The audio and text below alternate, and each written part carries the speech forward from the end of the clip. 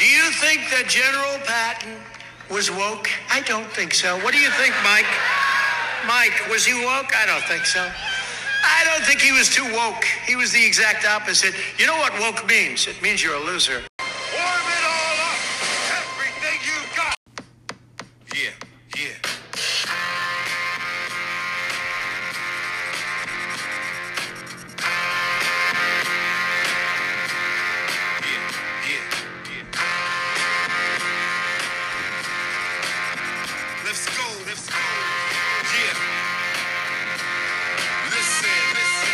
Welcome to the Sports Antidote, episode number 77, titled January 1st, 2008. Don't worry, we'll get into it. I'm your host, Danny Belts. Let's just kick it off right away. 38 and 24 on the year. 2 out of 4 last week. Kind of got hosed in one game, but that's okay. We'll recap last week's picks. We'll get into the new picks coming up. And play of the decade. You heard me. Florida has the lowest infection rate. Vermont has the highest infection rate. We'll talk about why that is. Joe Biden's recent lesson on economics was hilarious, but not nearly as funny as the departure of Chris Cuomo, who's still getting paid by CNN. Magically, they still pay a guy that jerked off on a Zoom call, so why would they get rid of Chris Cuomo, right? Alec Baldwin has lost his mind. Stephanopoulos is even worse. I mean, I have to talk about these things. And we'll touch base on a little bit of the NFL tonight. The Saints played Cowboys. It looks like, man, we're missing Ramczyk, Armstead, and Kamara. That is not good. If you saw this, Taysom Hill's going to get the start. And I mean, without those three, that is basically 50% of the offense. Don't know about the Saints tonight. Yikes. Anyway, the NFL is a dumpster fire anyway. Who cares? Thanks for joining us today on episode 77, January 1st, 2008. Reach out and touch a brother. Tell somebody about the Sports Antidote. Go find one person. Reach out, touch a brother. Tell someone about the Sports Antidote. We grow this thing organically, and that's how it's been growing. That's how we do it on Instagram. Follow us at the Sports Antidote, and if you're bored, follow me at Danny_Belts with a Z. Most of the posts go through the main Instagram feed, however. So, a lot going on in Belts' life right now. Not going to be the easiest of episodes, but we're going to get through it. So, we have Bench and Bro Exotic coming on. They're going to be, that's two pretty funny topics. I think you'll enjoy both, particularly Bro Exotics, who's just no shortage on comedic value with this guy.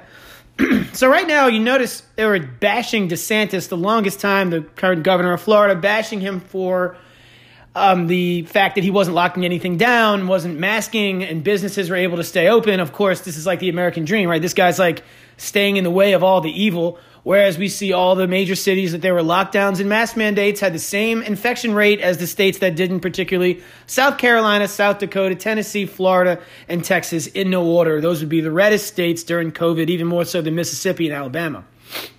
Yet the deaths per 100 or per 1,000 are nearly the same. It's ridiculous. And right now, notice how the media has taken a hard left. No one's talking about Florida's lowest infection rate in the country as we talk about more mandates and shutdowns. Who is the real, honestly, who's the real fucking fascist here? I mean, did you understand what a fascist is? If you don't, go Google it or buy a dictionary, look it up. Unbelievable. Not saying anything you don't know there. I just had to vent a little bit. We're not even talking about it. Natural immunity. We're not even looking into it. They asked Fauci about it. What did he say? Yeah, we need to look into that. Yeah, we do, Doc. Where's the stats for guys like me? Had COVID, have been exposed to COVID several times since then, unvaccinated, have not got reinfected. Where's the stats on that? We don't have them. Shocker. Not having them. Shit, you're not having anything. Did you have a chance to listen to Joe Biden get up there and say, again, that this spending atrocity that's about to happen, hopefully not, is already paid for? He said it again, already paid for. You don't, you can't explain that to a third grader. Already paid for? No, we're going to pay for it. And furthermore, said, this is the best part, that during this egregious spending that we're about to take place, and hopefully not, but probably so, it's going to lower inflation. Can we go get Ben Bernanke on the phone or Alan Greenspan and ask them how they feel about that? Put them on a lie detector if they want to get woke? It's going to spike inflation through the moon. Yeah, I went to a culinary school and I'll tell you that. This is insane. You wonder why this guy's approval rating is 36%. They just polled all the battleground states, did Rasmussen recently. By the way, Rasmussen, extremely accurate poll. The only one that showed Trump within the margin of error during the Hillary Clinton thing, that whole campaign. And clearly Rasmussen was right. Was also right about Virginia and New Jersey in the recent offset governor's elections. And right now, Trump leads by double digits in Arizona, Wisconsin, basically Michigan. He's like 15 points. If the election was now, he'd win all these states. And he's going, I don't know who's going to run, but whoever runs as a Republican, the table is set. You wait for these midterms in a year. Nah. About to get a real job now, bitch. Get in the private sector. That ass is gone.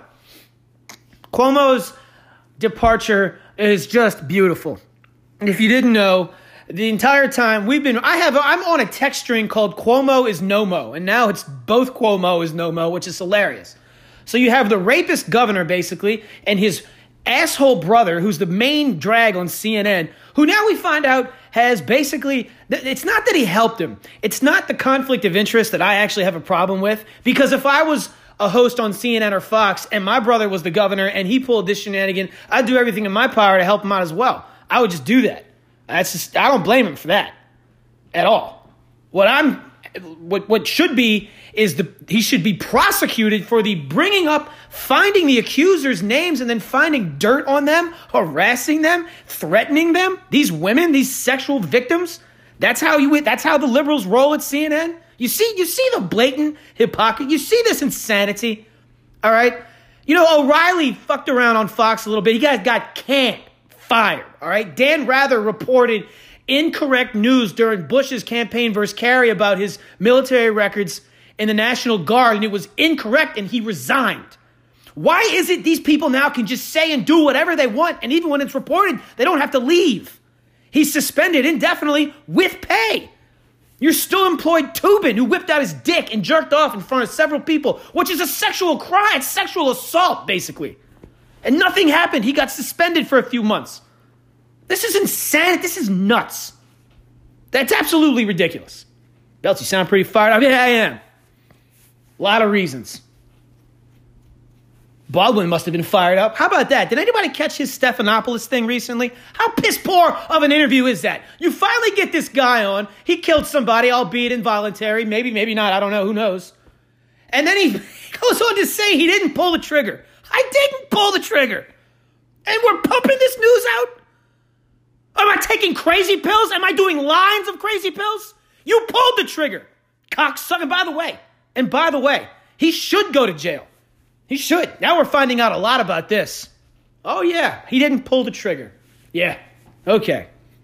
I was the second gunman on the grassy knoll. Yeah. Unbelievable. You can't make it up. You just can't.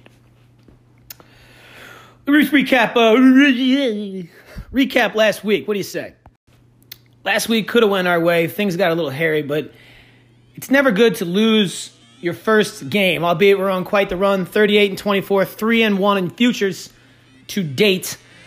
We started off with Ole Miss, Mississippi State, the Egg Bowl, a game I have not missed my entire life. This game did not disappoint, but in the first half, man, when you have a total up there in the 60s, you just cannot not settle for field goals in the red zone, and that happened way too often. The second half was a borderline explosion of scoring, but it was too little too late, so we did take an L in a game that had about 1,000 yards of offense, which is very insane, and I just took the bait with Liberty, who got ran out the gym by Army. Man, oh, that was gross. I really like that game for 1,000 reasons. Just the opening line, the way I go about things. But boy, I could not have been more wrong. His Army just dumpster fired them real quick in a blowout, lost the first two. And then we come back with the LSU Tigers, who came through with a crazy ending. If you didn't see, the Tigers end the season, send Coach O out. Send him off, as they say. Dance with the one you came with, baby. They stayed with him to the end of the year. They played tough down the stretch. I'll give them that. They should have beat Alabama and Arkansas, or at least one of the two. Probably should have ended the season ranked. But now they'll have a chance to play in a bowl game, and they'll play some team, and they'll get something or other. And LSU will cock. Yes, they'll cock. We all know. And lastly, North Carolina, who came through for us again, should have won the game, but covered That was a hell of a football game, UNC, NC State. And we will take 2-4. We haven't had a losing week now in a very long time. And we'll take 2-4, I guess. It could be a lot worse. You're not going to win any units there. But I think we have a great slate this week, and we have the play of the decade. So what can go wrong there, right? So let's put that aside. Let's get to the title of this mother, huh? January 1st, 2008, Belts. What happened on January 1st, 2008? I'm glad you asked. I'm glad you asked. I'll tell you why. January 1st, 2008. Let's back it up. December 29th, 2007. Danny Belts was down a lot with the book. I was in Florida. There's people listening to this now that I worked with in Florida, post-Katrina at the Bonita Bay Country Club. Shout out to my Bonita Bay brethren, particularly Roddy Bush. What you know about a Roddy Bush? Put that over here. Some crazy inside jokes there. Anyway, so in this instance, Belts was down with the South Carolina book about $4,000. And this dude actually is a guy I used to have encounters with in South Carolina and Charleston. And when I started playing with him again, he made me take like a picture of my license and send it to him so he knew where I lived in Florida. And this dude was not messing around. He wanted to see like a picture of corresponding mail. This dude was not one that you effed around on at all. This is a very scary man. I know firsthand. I used to work for him, kind of. Anyway, I was down, and this is not good. Not good at all. And then on New Year's, then the next day I lost. Then I just kept losing. And then all of a sudden on January 1st, 2008, Danny Belts is down approximately $6,750 on the nose. $6,750. Now, at 24 years old, I mean, that's not exactly, it's kind of insurmountable. I mean, I'm waiting tables, I'm doing okay, but yeah, I don't have that money. So, of course, I lie to the bookie like everyone does and say, of course I have it. You think I'd mess around with you, bro, and all this? He's like, all right, man, well, I need you to settle up. I was like, after the first. He's like, okay, fine. And I said, there's a game that I want to play if you don't mind, and I'm going to put 5 on it. I got 5 on it, and I don't mean 500, and somehow he was crazy enough to take that bet. I figured I can't pay him anyway. What's the difference between 11-something thousand, 60-something hundred? Like, who cares, right? It's not the right mentality to have, but Danny Belts is not the sharpest tool in the shed by a long shot. Anyway, so I remember looking at this game and just looking at it and staring at it for days and days. Even before I got myself in the hole, I just had already proclaimed this the lock of the century. The degenerate gambler would certainly know about it, but even the casual college football observer would remember this game.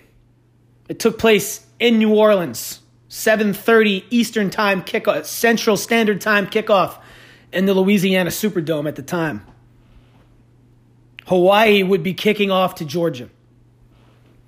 Hawaii 12-0, ranked number 10.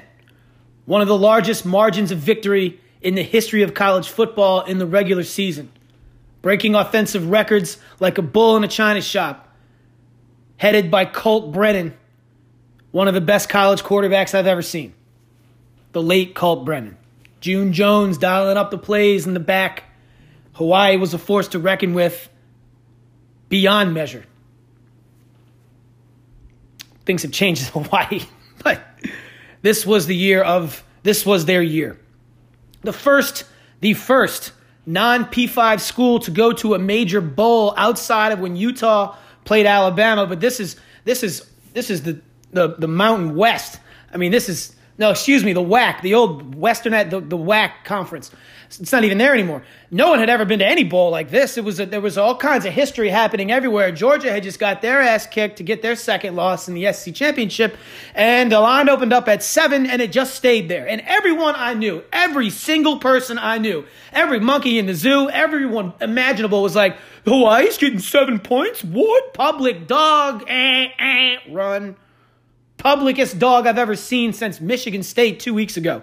And Ohio State's still scoring on them somehow. Touchdown, Ohio State. Wow, 72-10. Anyway.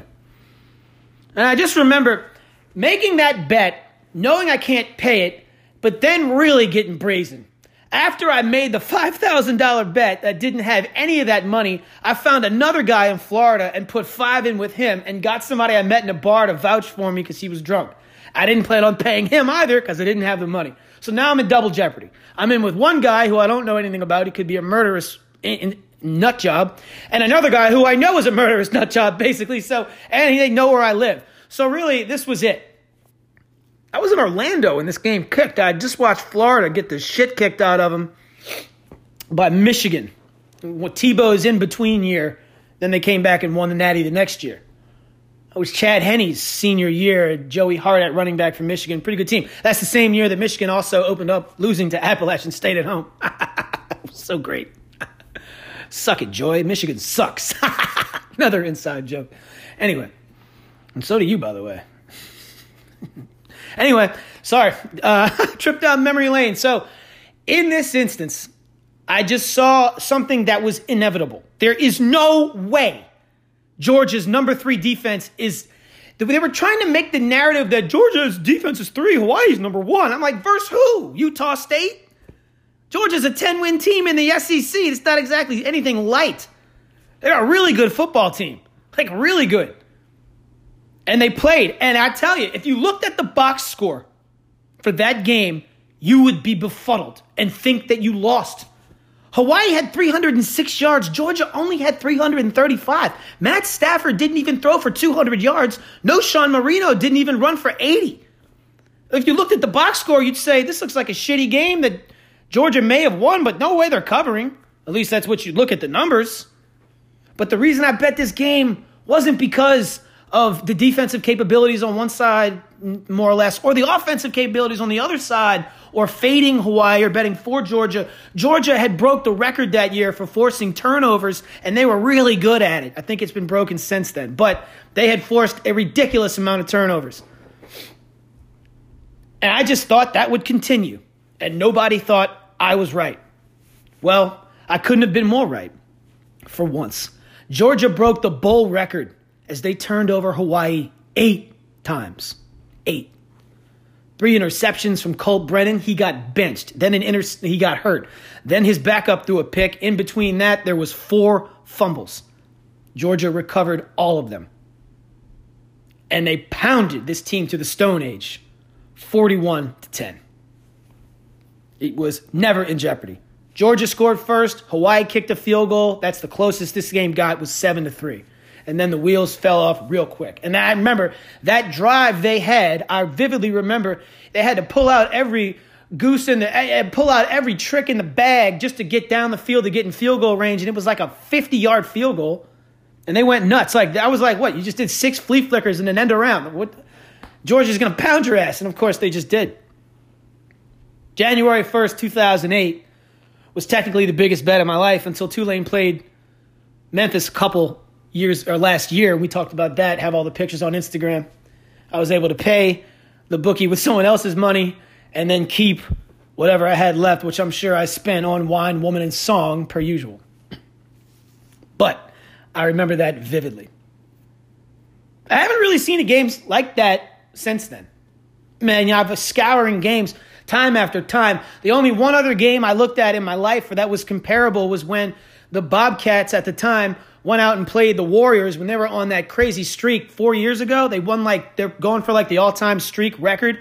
And the Bobcats took them to triple overtime and lost in the last second. And then they had to turn around and go play the Hawks the next day, who were the best team in the East record-wise. The line opened up at 7. It closed at 13. That game was over in the first quarter. That's the only other time where I felt the Hawks beat them by 70 points. It's the only other time I've ever looked at one and said, yeah, but I didn't bet that game, but I had the same feeling. I had the same feeling coming up as I did Georgia, that basketball game this weekend. And it should be absolutely no shock where we're going here. We're going to the well. Dance with the one you came with. I said earlier, we're going to do, God damn it, we're doing it. We opened up the season with him. Been talking about him all season. Just made the mistake of not betting him every week like we should have been. The Western Kentucky Hilltoppers are going to go play Texas San Antonio in the Conference USA Championship in San Antonio. In their first meeting, it was the highest scoring game of the year in college football. It cracked 100 points rather easily. Zappy went nuts. Their quarterback went nuts. Martin. Sincere ran all over him. 56-49, something like that. It was insane. Since then, these teams have gone in 2 different directions. Western Kentucky, that's the last game they lost. I was in Boston, Shout out to Boston Dan. What's up, partner? Oh, sorry. October 9th is when that game happened, and it was an amazing football game, but that's not going to happen again. UTSA has fallen off big time. Almost losing at home to Southern Miss, losing to barely beating UAB, and then just getting obliterated by North Texas. And to the point where they benched everybody. UTSA benched their entire team. And they just got smoked in the second half. It was a joke. It's like they wanted to lose the game. What a bad spot for them right now. Because in comes Western Kentucky, who has not lost a game since then. Who has not yet scored under 40 points a game since then. Coming off another mashing as they went into Marshall and inserted their penis inside of them. And then went back and forth. And impregnated them, I'm pretty sure. Just a offensive rampage in the second half. This is no normal football team. Now, they have one of the youngest offensive coordinators in the country in Zach Kitley. We've been talking about him. He came from Houston Baptist with everyone else, with the whole crew. They give Zappy complete autonomy. My boy Rick Shaw, shout out Rick Shaw, saw that Bailey leads the nation in checkdowns. He checks down over 50% of these plays. This is not a normal situation. For a college quarterback to have this type of autonomy is unheard of. Unheard of. It really is unprecedented. I don't care what system you're in. You don't let kids audible out in college. Typically, no. I mean, it happens, but not over half the time. Ridiculously high football IQ on both of them. This offense is not what people think it is. They put up 500 yards and 30-something points on Michigan State. That was out of a pro-style offense. They were not garbage points. They racked up a shit ton of good old-fashioned yardage on a Big Ten team that at one point was ranked in the top 4. It's not a gimmick. It's not an RPO. All right? This is a straight offense. It's quote-unquote pro-style, more of a run and shoot. But you need to keep up with these guys. They lead the nation in everything. Zappy leads the nation in touchdowns, yards. He's third in completion percentage at 70%. They lead the nation in big plays. They have 20 touchdowns over 50 yards. 20 touchdowns over 50 yards. They have 5 over 80. One of them was versus the Army to the fastest guy on the field, Jarrett Stearns, another transfer from Houston Baptist, who just simply runs past everybody. In the Michigan State game, they isolated him. They trips left. He split out wide to the other side of the field. And he is on an island with that cornerback who they're saying is a first round, I forgot who he is, a first round pick. I should have that in my notes. I don't, sorry. The only thing between him and there is that safety because Michigan State plays a base 4-3, 2 off the ball. This dude just runs past this cornerback, Jarrett Stearns. He just runs by him. They tried to bump and run him, and he just says, no, psych, runs right by him. Then the safety, he's like, oh, shit. He comes over. The ball's already in the air. Zappy let this thing go 2 seconds ago. He just runs right by the safety. The ball hits him in the chin strap, and he moonwalks into the end zone. They called it back for some bullshit holding call on a receiver on the other side of the field. The minute I saw that, I just knew this team is special. You don't just roll in here and have these big plays. Like, you don't do that when you're a smaller school. The offense is probably the best functioning unit in the country. If Zappy played for Georgia, they'd be better. I'm going to say this too. He's better than Bryce Young. He is. If he played for Alabama, they'd be better. No matter what team you put this kid on, they are better. Full stop, period. End of story. I've seen enough. No one is stopping this offense. The only thing stopping this offense is a fucking plane crash. Knock on wood. That's it. Not COVID, not anything other than somebody losing a leg, particularly Zappy. Not happening. They're going to roll in there and run them out the gym. Out of the gym. They won't punt twice. Not twice. Now, they usually start off pretty slow. That's their thing. They might start off slow here. I don't know. Lately, they've been getting it going pretty early. Started off slow versus Marshall and then hung half 100 in the second half. This is a real thing. January 1st, 2008. I knew it. I know what's going to happen here. They're going to score relentlessly on this team. They're going to hang 60. Take any prop you can. Fuck it. Take the over. Zappy's throwing for 500 yards last 8 games. What makes you think he's not going to do this now? They have no answer for lesser offenses. Western Kentucky would score 20-something points on most of the teams in the SEC. I'm serious. They beat South Carolina. They beat a lot of teams. They beat 4 or 5 teams in the SEC. Easily. I mean, fuck, Florida. I mean, what if Sanford goes in there and drops 63, Western Kentucky goes in there and drops, I don't know, 100? The line opened up at Western Kentucky being a short dog at 1. Since swung 3.5. We got it on the Instagram page at -135. You are in a pickle now. Now it's at 3.5. 3 at some places. If you're going to lay the even 3, go ahead. That's typically a safe thing. Anything under 3, we always take the money line. It's just like in blackjack. We do the same thing every time. Well, in this instance, we do the same thing every time. But we got it when it was 1.5 at -135, -130 right in there. Biggest bet of my life. And others I know there's a couple people I know that have some ludicrous money on this game. And there's a reason why the line keeps creeping up. I'm not the only one that knows this.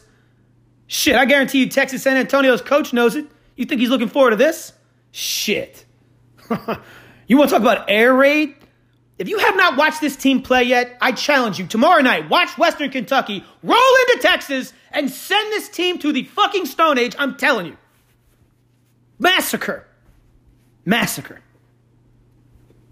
Play of the decade. It's the play of the podcast since I've been doing this. And I'm pretty good, last I checked. My money's where my mouth is. Other people's are. You should too. Hammer your bookie on this one.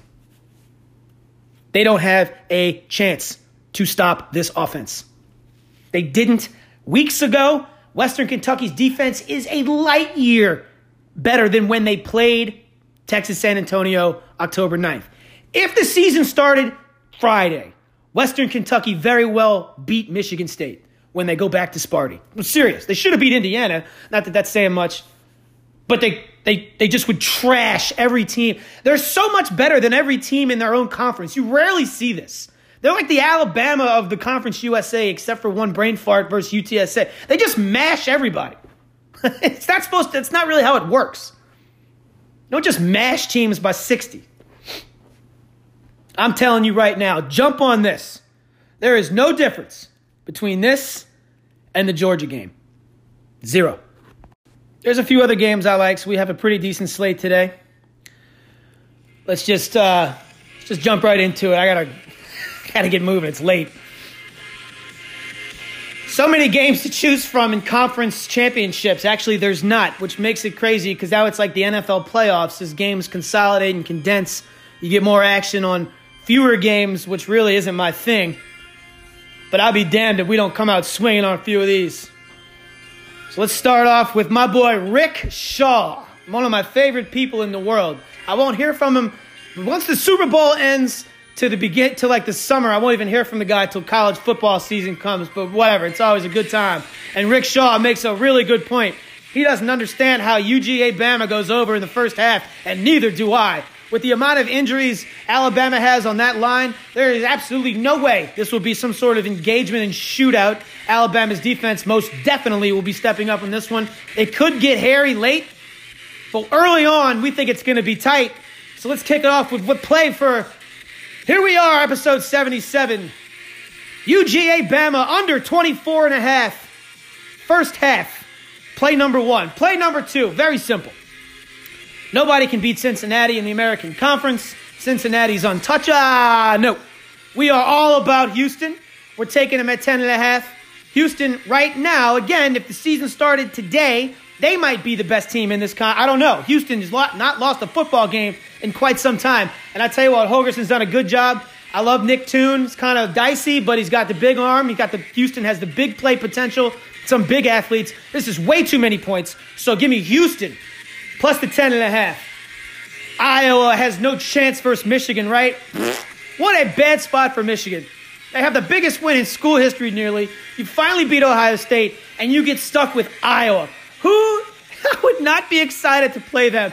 Iowa is great at one thing, spoiling your dreams no matter what. If you bet on them, they lose, and when you play against them, they beat you. They are great at this. They're going to deny the Big Ten an entrance into the playoffs for the first time In 20-something years, other than Ohio State, no team from this conference has gone to a championship game, much less the playoffs, and they probably won't come in this weekend because Iowa's probably going to win the game outright. That's right, but we'll take the 11 points. You know the rules. We don't bet a dog, less we think they can win.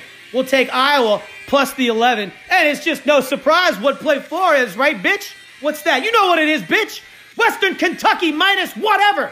We're not laying any points, but if you have to take the 3, take the 3. Minus 130, 140, 150. Who gives a shit? Just take them to win the game. They are not losing this football game. You can sign your net. You can book that right now all the way to the police station for what I care. Quick recap. Houston plus the 10.5. The Hawkeyes of Iowa plus the 11. UGA Bama first half under 24.5, and that's going to drop under 24 before that game kicks. And our team all year, the future's winner. 3-0 with them. Don't know how to lose when we bet them. Western Kentucky Hilltoppers backed by Bailey Zappi, a.k.a. Blake Zappi, minus the 135. Get on it. All right, you white bitch. Give me some chon-chon. Stay away from me. Give me some chon-chon. Give me some chon-chon. Okay. Last week, as you remember, we had all the inductees for White Bitch of the Year. One of the most difficult things I've ever had to do was put that list together. I mean, you have no idea. We have limited it down now to 5. It took some doing. There's going to be some, I can't believe this person didn't make the cut or did make the cut. I'm not sure. But we have our 5. We really do. And it's not necessarily 5, but it's 5 different entities. So let's just start off with the biggest cuck on the planet. French Laundry's finest, Gavin Newsom!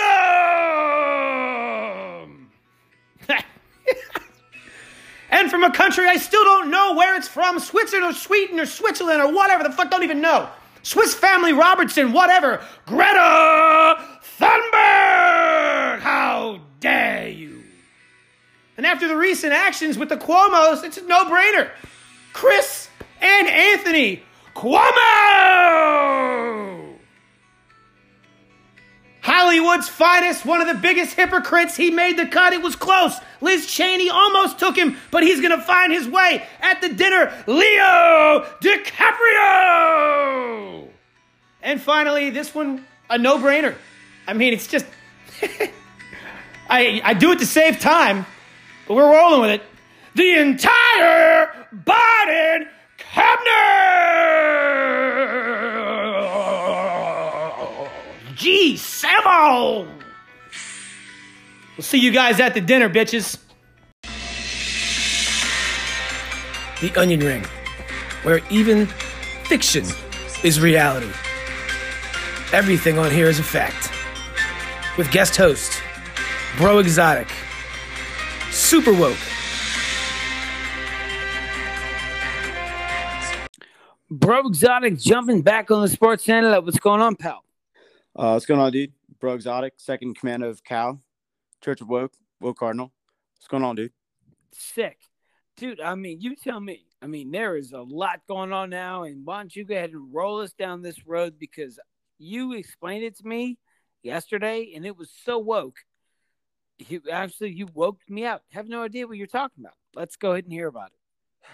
Well, dude, we obviously had a rough couple weeks here, man. You know, we had that tragedy up in Wisconsin, dude, with 60 plus people getting injured, and about a half a dozen people died. I got to tell you, this MAGA red SUV, we got to prosecute the hell out of this thing, dude, because it really put a massacre on this town. They're trying to do this peaceful like parade, have a nice little family gathering, and this Republican MAGA red SUV just wreaks havoc. It kills people, puts 60 plus in the hospital, dude. I'm not having it, dude. And that's not it. I mean, that's not even scratching the surface, dude. All right. Like Alec Baldwin even said the other day on George Stephanopoulos on ABC, he didn't pull the trigger. He did not kill Helena Hutchins. All right. He didn't do it. It was that white pistol that killed her. So that's what's happening, dude. We have MAGA Republican red SUVs killing people. We have white prop gun pistols. We need to prosecute the prop gun, dude. All right. So we have global warming machines killing people and putting people in hospitals, and we have white supremacist prop guns killing assistants on movie sets. Like, what are we to do, dude? I mean, like, we had just have another. I don't know what to say, dude. You know, just global warming killers, and just I don't know. Bro. I'm so hot right now, dude. Okay. Like, I can't stand it. Right, calm down, bro. And they're trying to pin it all on Alec Baldwin, like he had anything to do with it. He said he didn't pull the trigger, dude. It was obviously the white pistol that pulled itself. He said he would never put a gun to anyone's head. The white pistol put itself against the woman's head with Alec Baldwin's hand on it. It's obvious. It's what he said. It's what happened. All right. So like, I'm not having this. Why is he going to jail for this, dude? Why are we not prosecuting the prop gun? This is absolutely absurd. Run this with back. the wrong people on the stand. Okay, bro, can you hear me? I can hear you, dude. All right, bro, can we run this back? You are proclaiming right now that the pistol killed this person, not Baldwin, and then is the church awoke taking the position of the vehicle via the person? Did I hear that? Just let Did me the know. vehicle? Our listeners, Okay. Let our listeners know. Let the listeners know, please. Go ahead. Okay. Who killed half a dozen people and sent 60 plus people to the hospital? Was it the man who drove it? A crazy who was a person of color, by the way? Crazy black person. First of all, Black Lives Matter. Do not put that man on the stand. He didn't kill anybody. The SUV did, and it was red, and that is the color of the Republican Party. Thank you very much. Did Alec Baldwin pull the trigger? No, he didn't. It was the white racist prop gun that did it. He would never put a gun to anyone's head. That's what he said. That's what he told George Stephanopoulos, dude. I don't know. Did you hear it? Are you cultured? But how's the Church of Woke stand on this? They're right on board with me, dude. Okay. Global warming machine kills people, and we need to revoke the Second Amendment because a prop gun killed somebody by itself. It wasn't Alec Baldwin, all right? So global warming, Second Amendment, case closed, dude. We got to shut down SUV production. We got to stop gun production. We got to stop it all, dude. Oh, God. Oh, bro, you are the best. Second Amendment, shut it all down. Yeah, dude, shut it down, man. Yeah, exactly. Bro, I have to be honest with you. You are the most amazing guest to ever frequent this show. Because personally, I think you're insane. But yet right now you sound very normal, very sane. Yeah, dude. Well, you know, if Alec Baldwin could produce bullets out of his finger, you know, maybe you'd have a case there. But unless you can prove that, I mean, a prop gun clearly killed that woman, Hutchins, and he had nothing to do with it. So it's all on you, dude. The onus of evidence is on you, and I just produced all mine. So let me go ahead and just nothing is on me, but thank you. But at the same time, though, bro, thank you for jumping on. Once again, you have it's just been incredible. The information you give our clientele. And I'm at the same time, I'm a huge fan of yours. I really am, because you are so far one way, but so far informed, so more informed than most of us.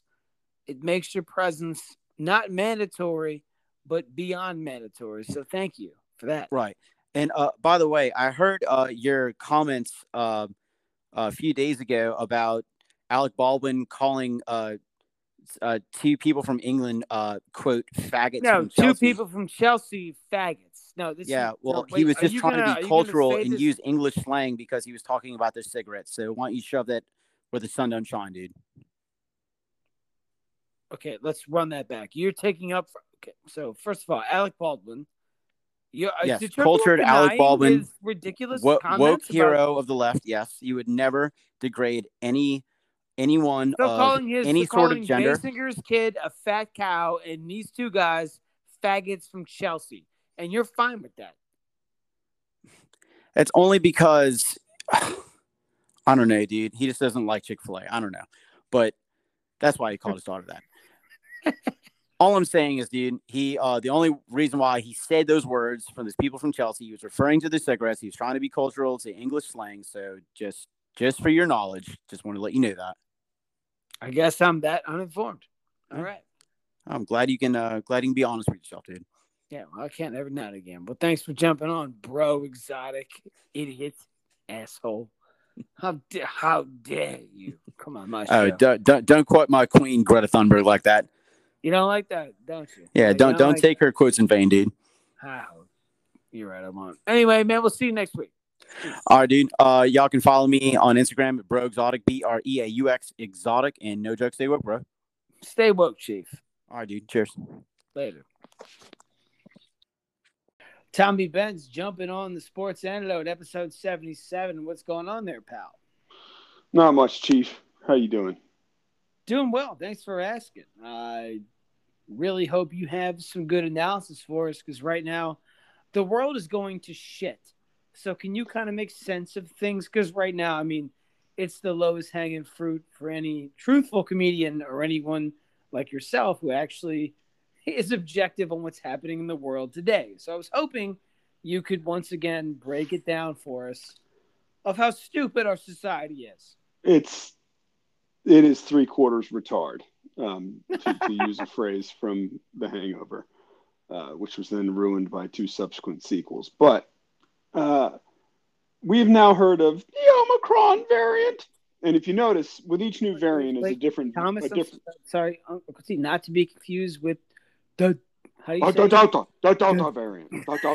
Sorry, so each new variant, right? With each new variant, you have to say it differently because you don't want to confuse people. We had Delta variant, and now we have the Omicron variant. And now, lest we forget, now not to toot our own horn, but I'm going to go ahead and play the brass band here. A couple months back, we had a doctor, a medical doctor, somebody who'd been in medical school, and he was very forthright. He was not an immunologist or a virologist, but he has experience in dealing with, post-hospitalized COVID patients. So we thought it'd be relevant to talk to him.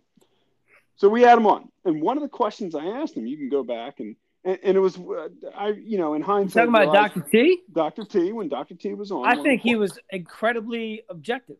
Absolutely. He provided information. He answered the questions to the best of his ability, and he was honest when something fell outside of the scope of what he was comfortable answering, which, if more medical professionals behave that way, for instance, Fauci today, Peter Doocy did what, and we're getting off track, but Peter Doocy did what Peter Doocy does and hammered Fauci and said, so everybody coming in the country needs a test.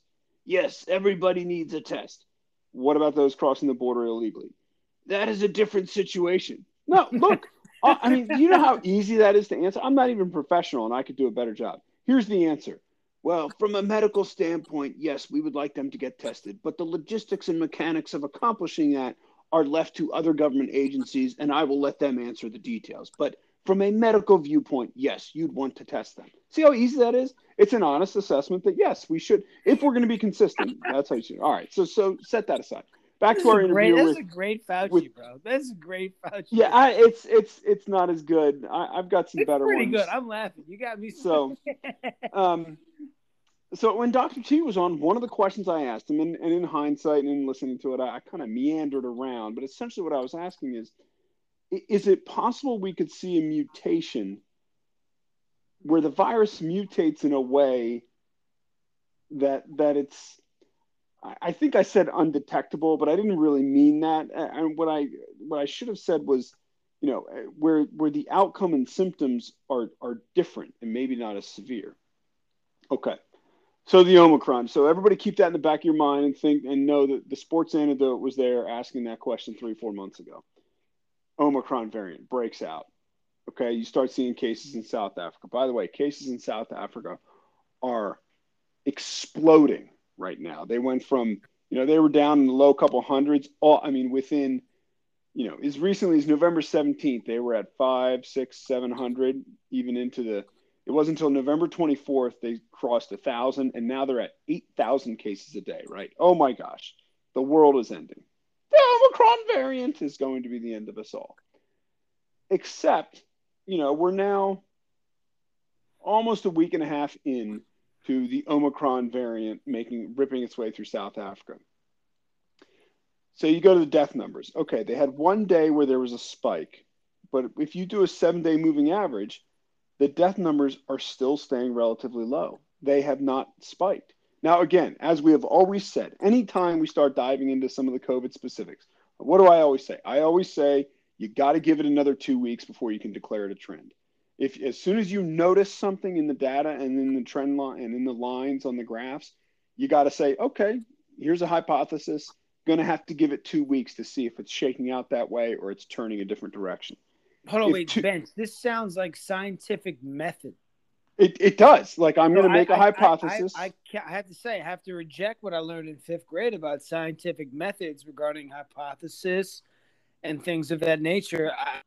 I don't think that facts matter anymore when it comes to the things that we've been doing for 100 years in science. I mean, I don't know. 100 years of immunology thrown out the window. When all else fails, go to Johnson & Wales. When all else fails. So the question is, over the next 2 to 3 weeks, in South Africa, it seems where this variant has originated, will they see a decoupling? Because in past spikes, I mean, it is mathematical. It is perfectly linked together. As cases go up, about 2 weeks later, deaths go up. When the cases peak, about 2 weeks later, the deaths peak.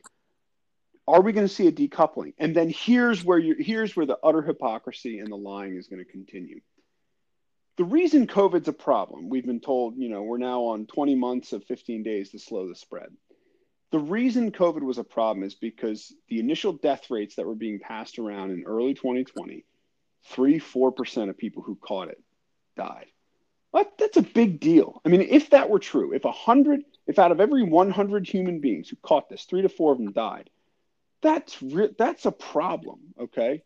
Now, what it turns out is, one, that was based on like a first round of data that was, first of all, the Chinese.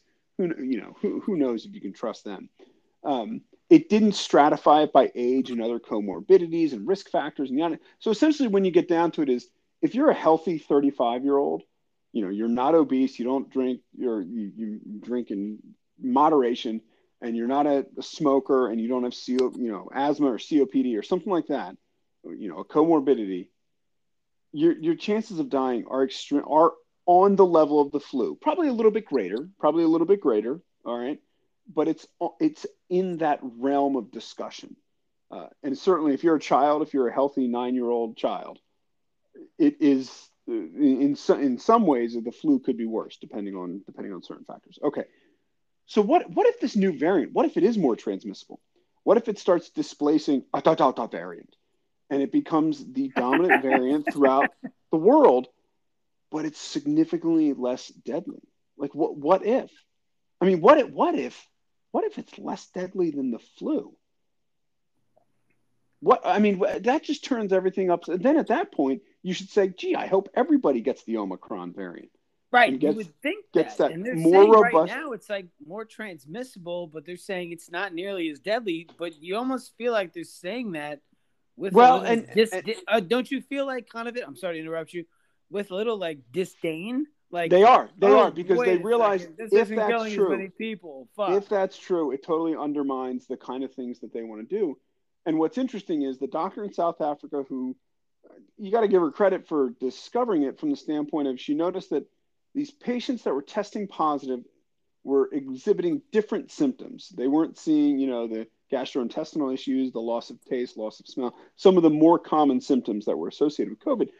It was just extreme fatigue for a day or two, and then and sometimes with a cough, and then they felt better, and they were all testing positive for COVID. So then they thought, all right, well, let's sequence this bad boy, and they noticed 50 mutation. I mean, it's the same reason why we don't have nuclear power plants everywhere. Because nuclear waste, well, you could take that nuclear waste into a plutonium reactor, and then it breaks down into two things that are relatively harmless. But the idea of building a plutonium reactor people have been hardwired to believe that plutonium is bad.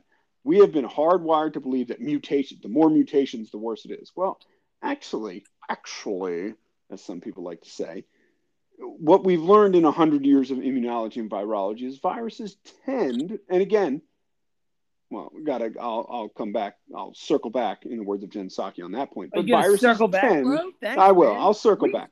Sick. Viruses tend over time to become less lethal.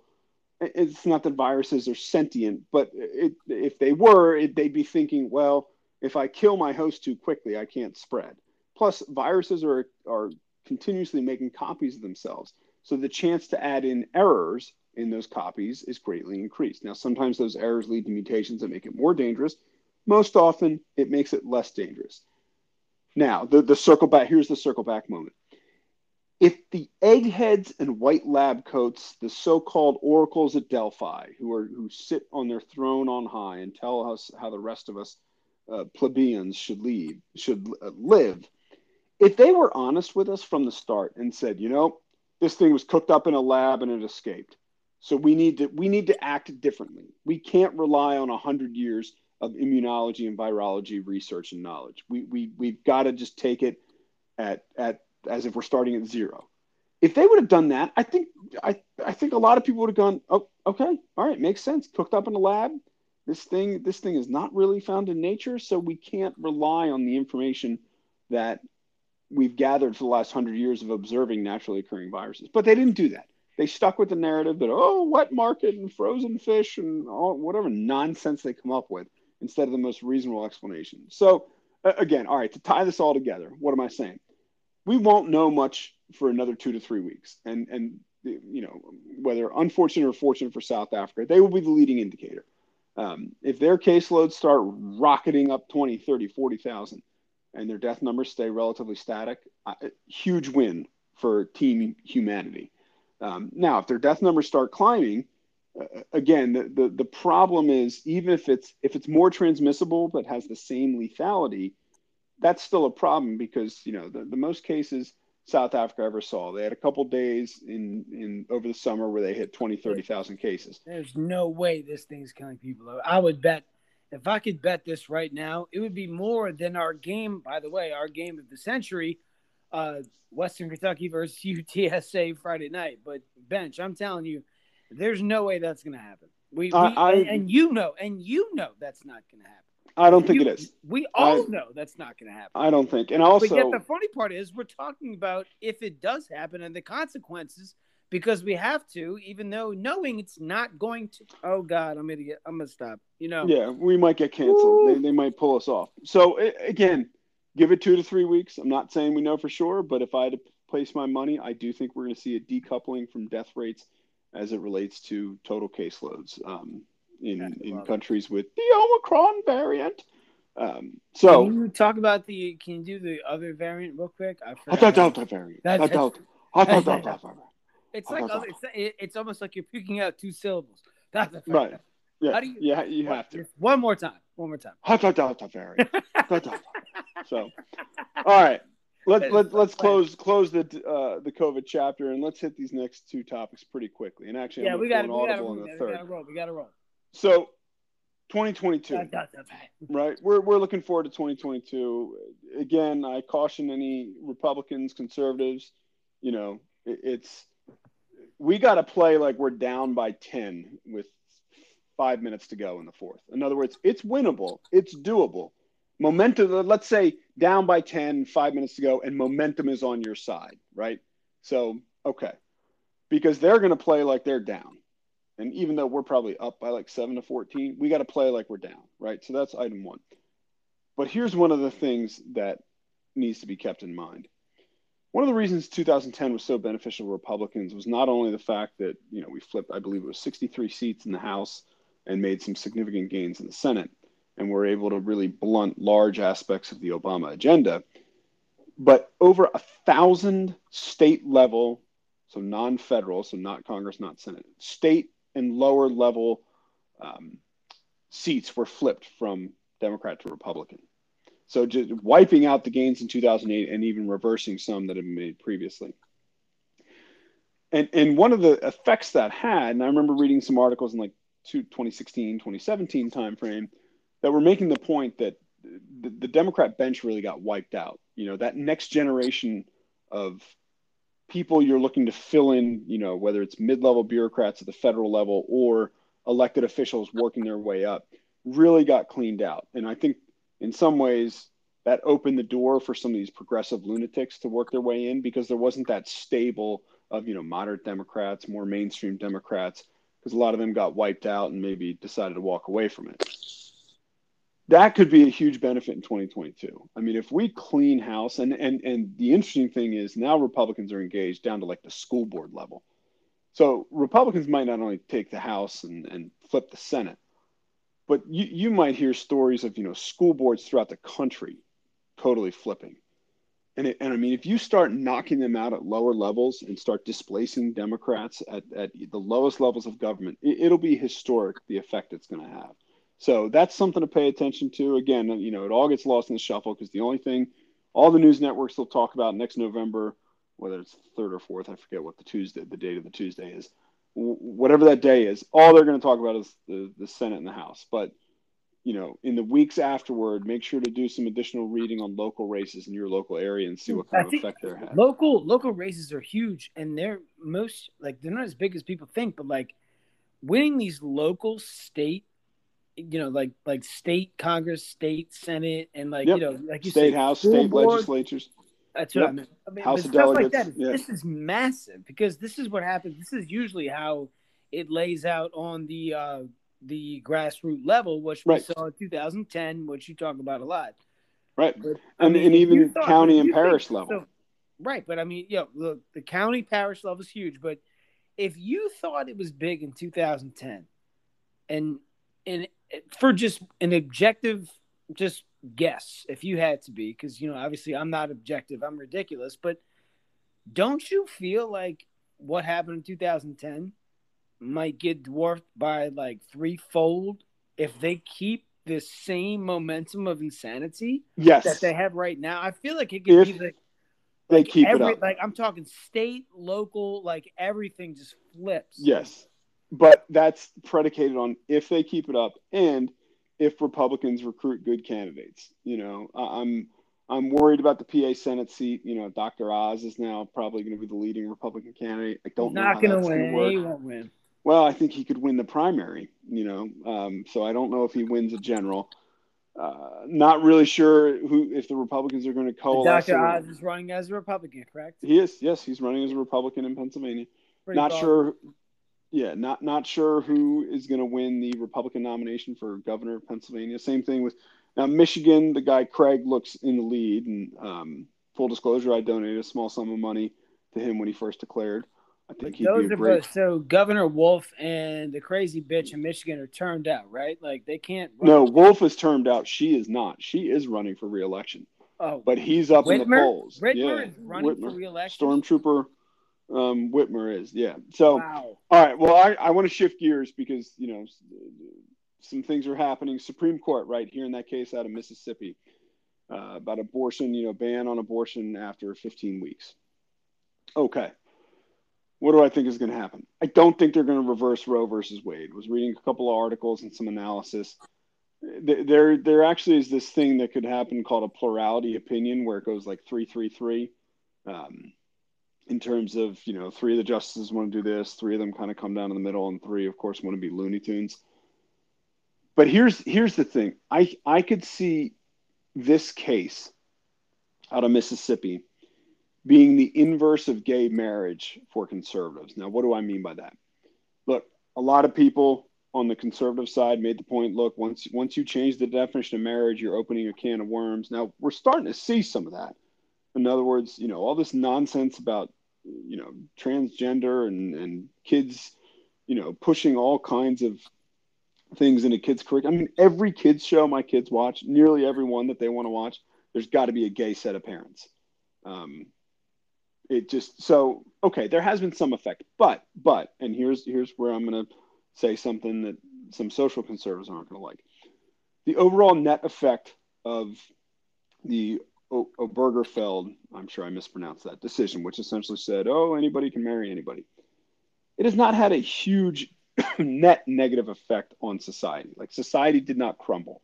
A lot of the negative things that some people said would happen haven't happened. Now there have been some things that I think are an approximate result of that, but Western civilization has not yet crumbled, and if it does crumble, it's not going to be as a result of the Obergefell decision.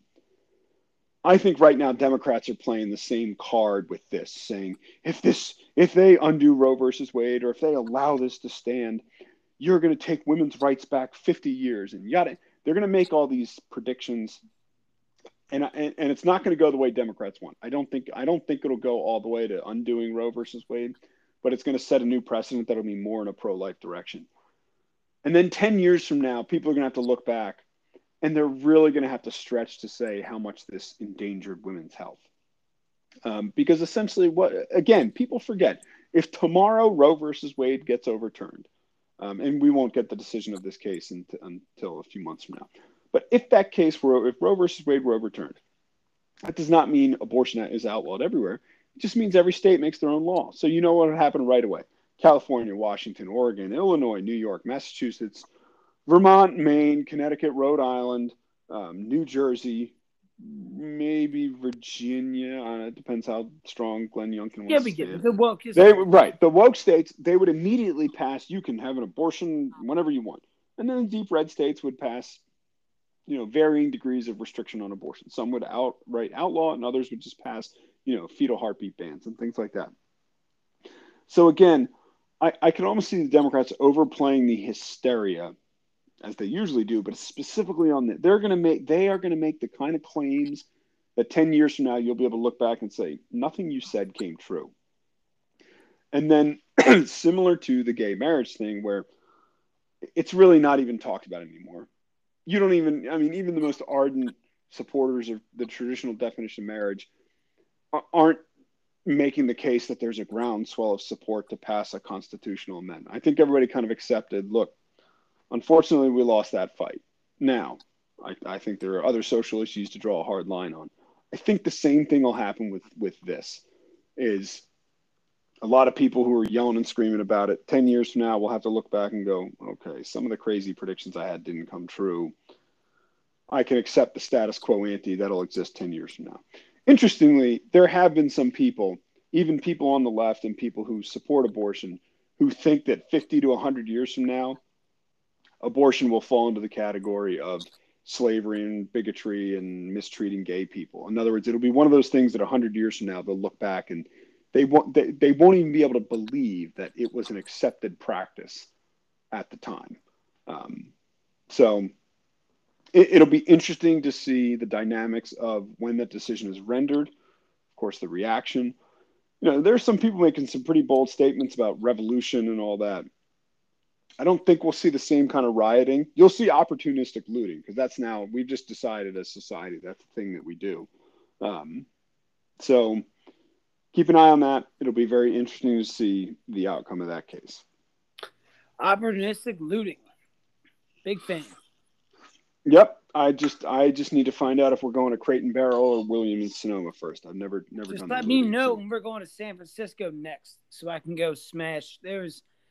Why pay for Christmas gifts when I can just go ahead and do that? You know what I'm saying? That's right. Smash. Ann Taylor Loft, my wife loves that stuff. Right. Little White House black market. Yeah, man. Just smash. Just take that. Just take. You know what I'm saying?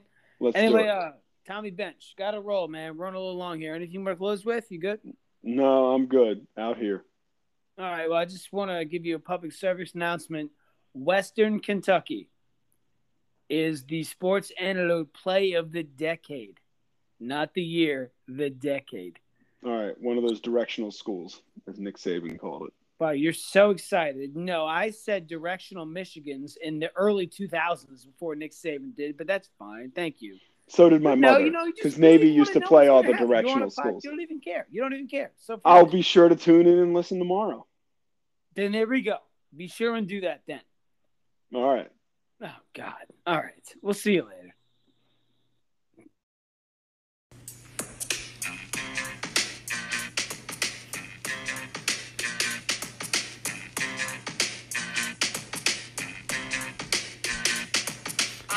Thanks for joining the Sports Antidote episode number 77. Reach out, touch a brother, tell somebody about the Sports Antidote. I'm your host, Danny Belts. Follow us on Instagram at the Sports Antidote. Rate, subscribe, and review. Get on Western Kentucky, bitches. I'm telling you. Be sure and tune in next week.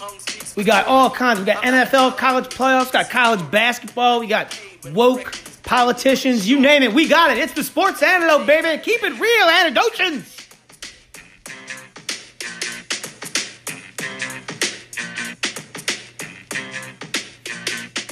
I'm outspoken. My language is broken into a slang.